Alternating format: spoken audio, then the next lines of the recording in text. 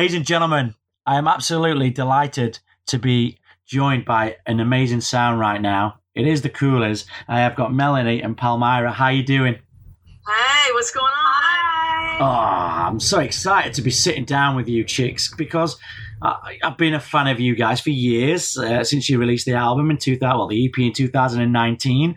You've just dropped a brand new single, which has gone boom through the roof, voted one of the coolest songs in the world.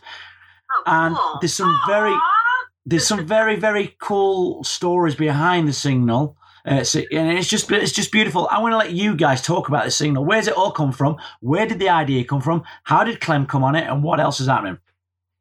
Well, let's see. Mel, why don't you tell the story of how we got put on or, asked to do the song?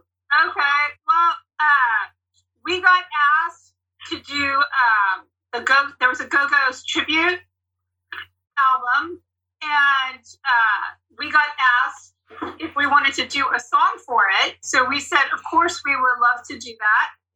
And then we started brainstorming about it. And Palmyra, she had some ideas, and we're like, let's do something that we think is, pretty obscure, that no one's even going to really know, because everybody picked, of course, like all the known hits and everything. So Palmyra had a couple songs, and this one in particular, I'm like, this is great. I think it's great. It's perfect for Palmyra's voice and everything. And so we picked it, and then it turned out that it wasn't as obscure as, and here's another little bit of information too. So it was written by Charlotte Cathy Valentine, and our friend Bill Bartel, who was in White Flag that had died some years back. So it was kind of like a neat thing for us that we picked this song, because we felt like really It all came out in Japan, so we thought, who's going to ever hear this? You know what I mean? Right. Exactly. And then the 40th anniversary? 20th anniversary of God Bless the Go-Go's. And they put it out as a bonus track. We were like, well, it was obscure for 20 years. Unbelievable. Isn't that crazy? It is crazy, but how Great song. It is a great song, and the thing is, you've made it your own, and that's what I've just blown away by, because of the twang and the influences, you guys have got around your singles. You go all the way back to, it's the Coolers, and you just went boom. In my mind, I was like, wow, this is something fresh, and then I checked you out. You're a bunch of chicks what are sounding like something out of the 60s, 70s, 80s, 90s, New York era, LA scene, punk rock and roll. And you just kind of gripped, and what was your format as a band? Did you all just come together and say, right, this is the band, this is what we're going to do, this is our direction? Or did Stevie Van Zandt already have his influences on you guys before you even, released that EP? What went down? Well, I guess what happened originally was, Melanie and Kim Shattuck were in the Pandoras together. And the Muffs. I was going to say, like, after they left the Pandoras, they started a band called the Muffs together, and joined by Ronnie and Chris. But anyway, so I met Kim and Melanie when they were in the Pandoras. We just kind of all stayed in touch and everything, and we laughed about we need a band together. And I was on the East Coast, they were on the West Coast. We just laughed about it for like decades. Like, we really need to do this. And then I guess, Kim, became ill. Mm-hmm.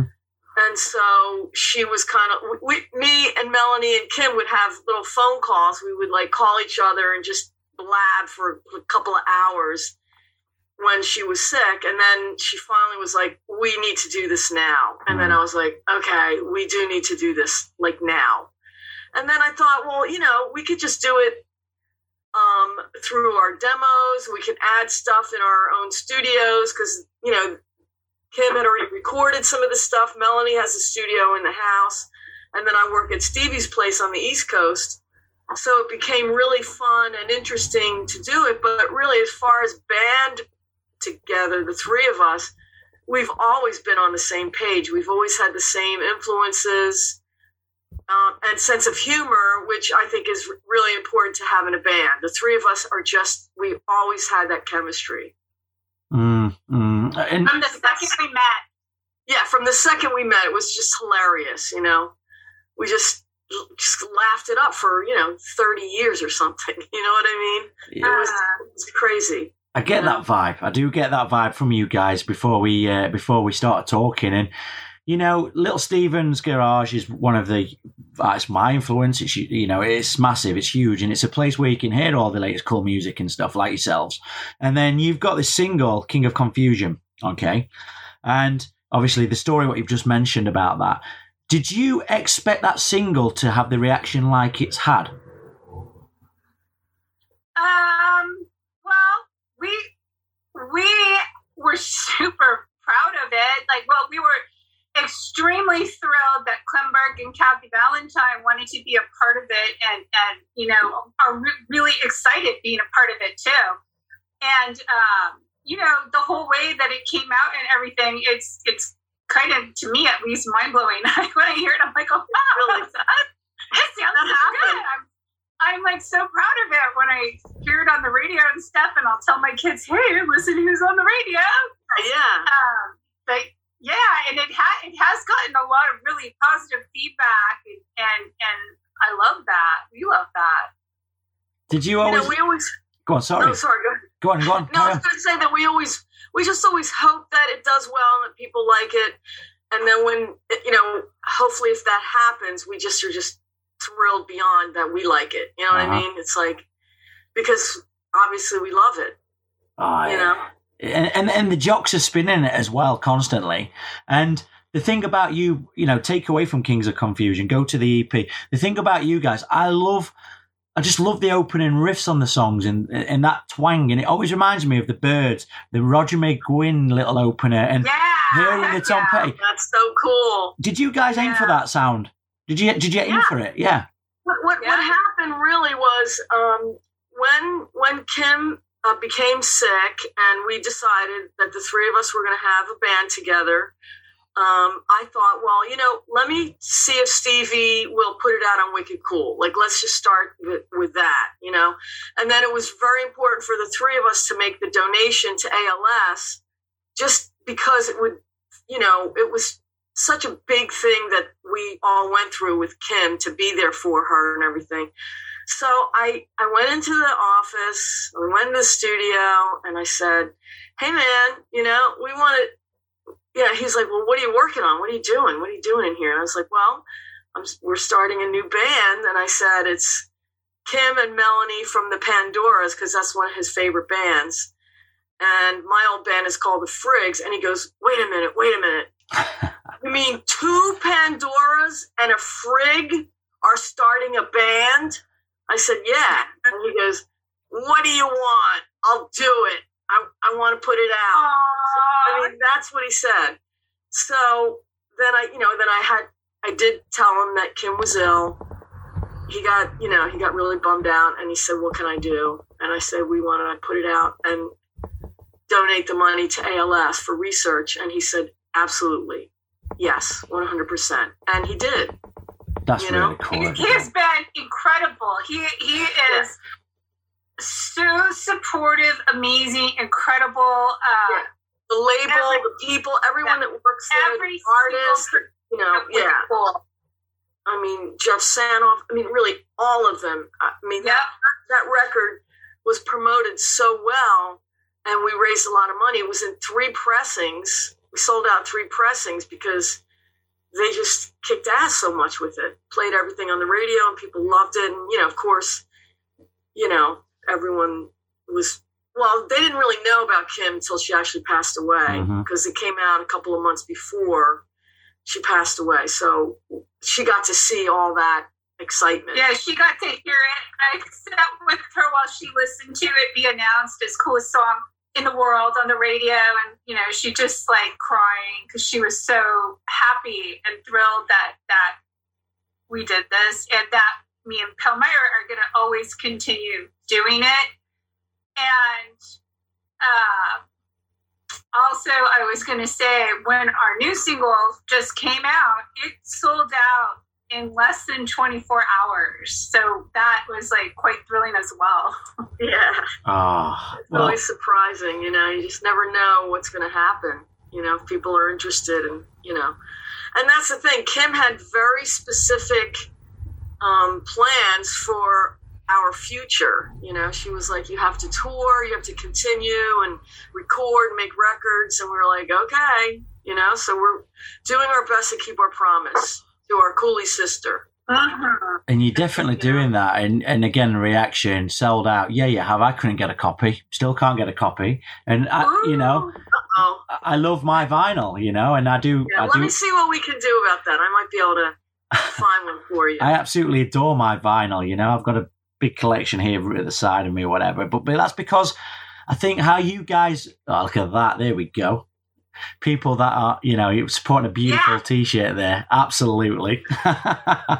It's just crazy because the vinyl's back, and I think that's another reason why I think you go so well with Wicked, because they release vinyl by the dozen, and it's great, and it's very cool. It's got this look. It's got the front cover, and in my opinion, having that's what you need in the record. I'm old school, so it's all about looking at the record, smelling the record, feeling the record. We love that. I was just going to say, are you guys the kind of people that said, right, this vinyl looks this way, you know? Yeah. Oh, man. Yeah, we have tons of vinyl. Yeah, he's like such a vinyl person. Plus, I got to say, Louis Arzonico, the artist over there, like he has like such a brain for design. Like when he designed the cover, he was like, oh, it's going to be pink to match this one stripe in the thing. You know what I mean? So it's really the whole label, the whole company. They're all like vinyl freaks. And it's that is like not, you know, every detail is very carefully planned at Wicked Cool for sure. Jeez. It's just, I love the story, and you guys are just, there's no bullshit. You are who you are. That's right. No bullshit. And it's great, and it's nice because it's just what you need. And rock and roll's alive, and you haven't got a song what you just want to flick to and change. Your songs are just there, and you go with it because they're upbeat. They make you feel great. You know, if you've had a shitty day, you put on the Coolers. That's very cool. Yeah. There's not very many girl groups about what are doing that. You know, God, but when was the last time we had one of them? Shangri-La's, maybe Crystals. Yeah. You know, and you guys, to me, you're on that label. You know, you're on there because that, you know, it's a cool vibe. I appreciate you joining me. I really do, ladies. Aw. Oh my God, that's like amazing. What a compliment. Yeah, really. Yeah. But it's the truth, you know, when you make your music like you are, you know, the ladies and gentlemen that are checking this out, they need to check you out because not every day you get a tune what you don't want to switch off, you know, and it's great. Man. It really is. It's just a great thing. And just going on music, just quickly, what was the kind of numbers you was growing up with? What was the kind of stuff you was flicking on the vinyl? What was it? Oh my God. I mean, I was such a nerd from the time I was 8 years old. So I was going from like the Stones and British Invasion right to the punk rock, you know, like to the, I even went into the blues stuff because I read the Rolling Stones album covers and it was like, who is Slim Harpo? So then I go to the record store and be like, hi, do you have Slim Harpo? This little kid asking for Slim Harpo records or whatever. But, you know, I mean, it's songwriters, you know, like the girl groups, punk rock, all of that.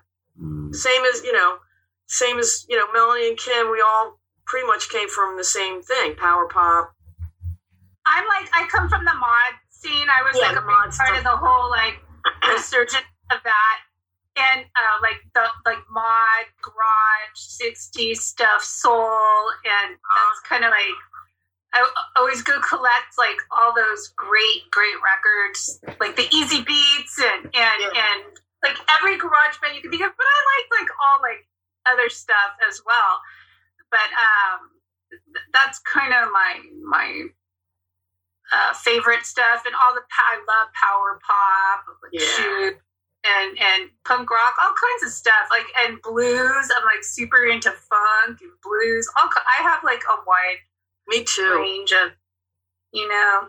Rockabilly. I love rockabilly. Yeah, she's a big rockabilly gal right there. Hey, a little bit of rockabilly, you can't grumble. Glenn, Hank Gazelle.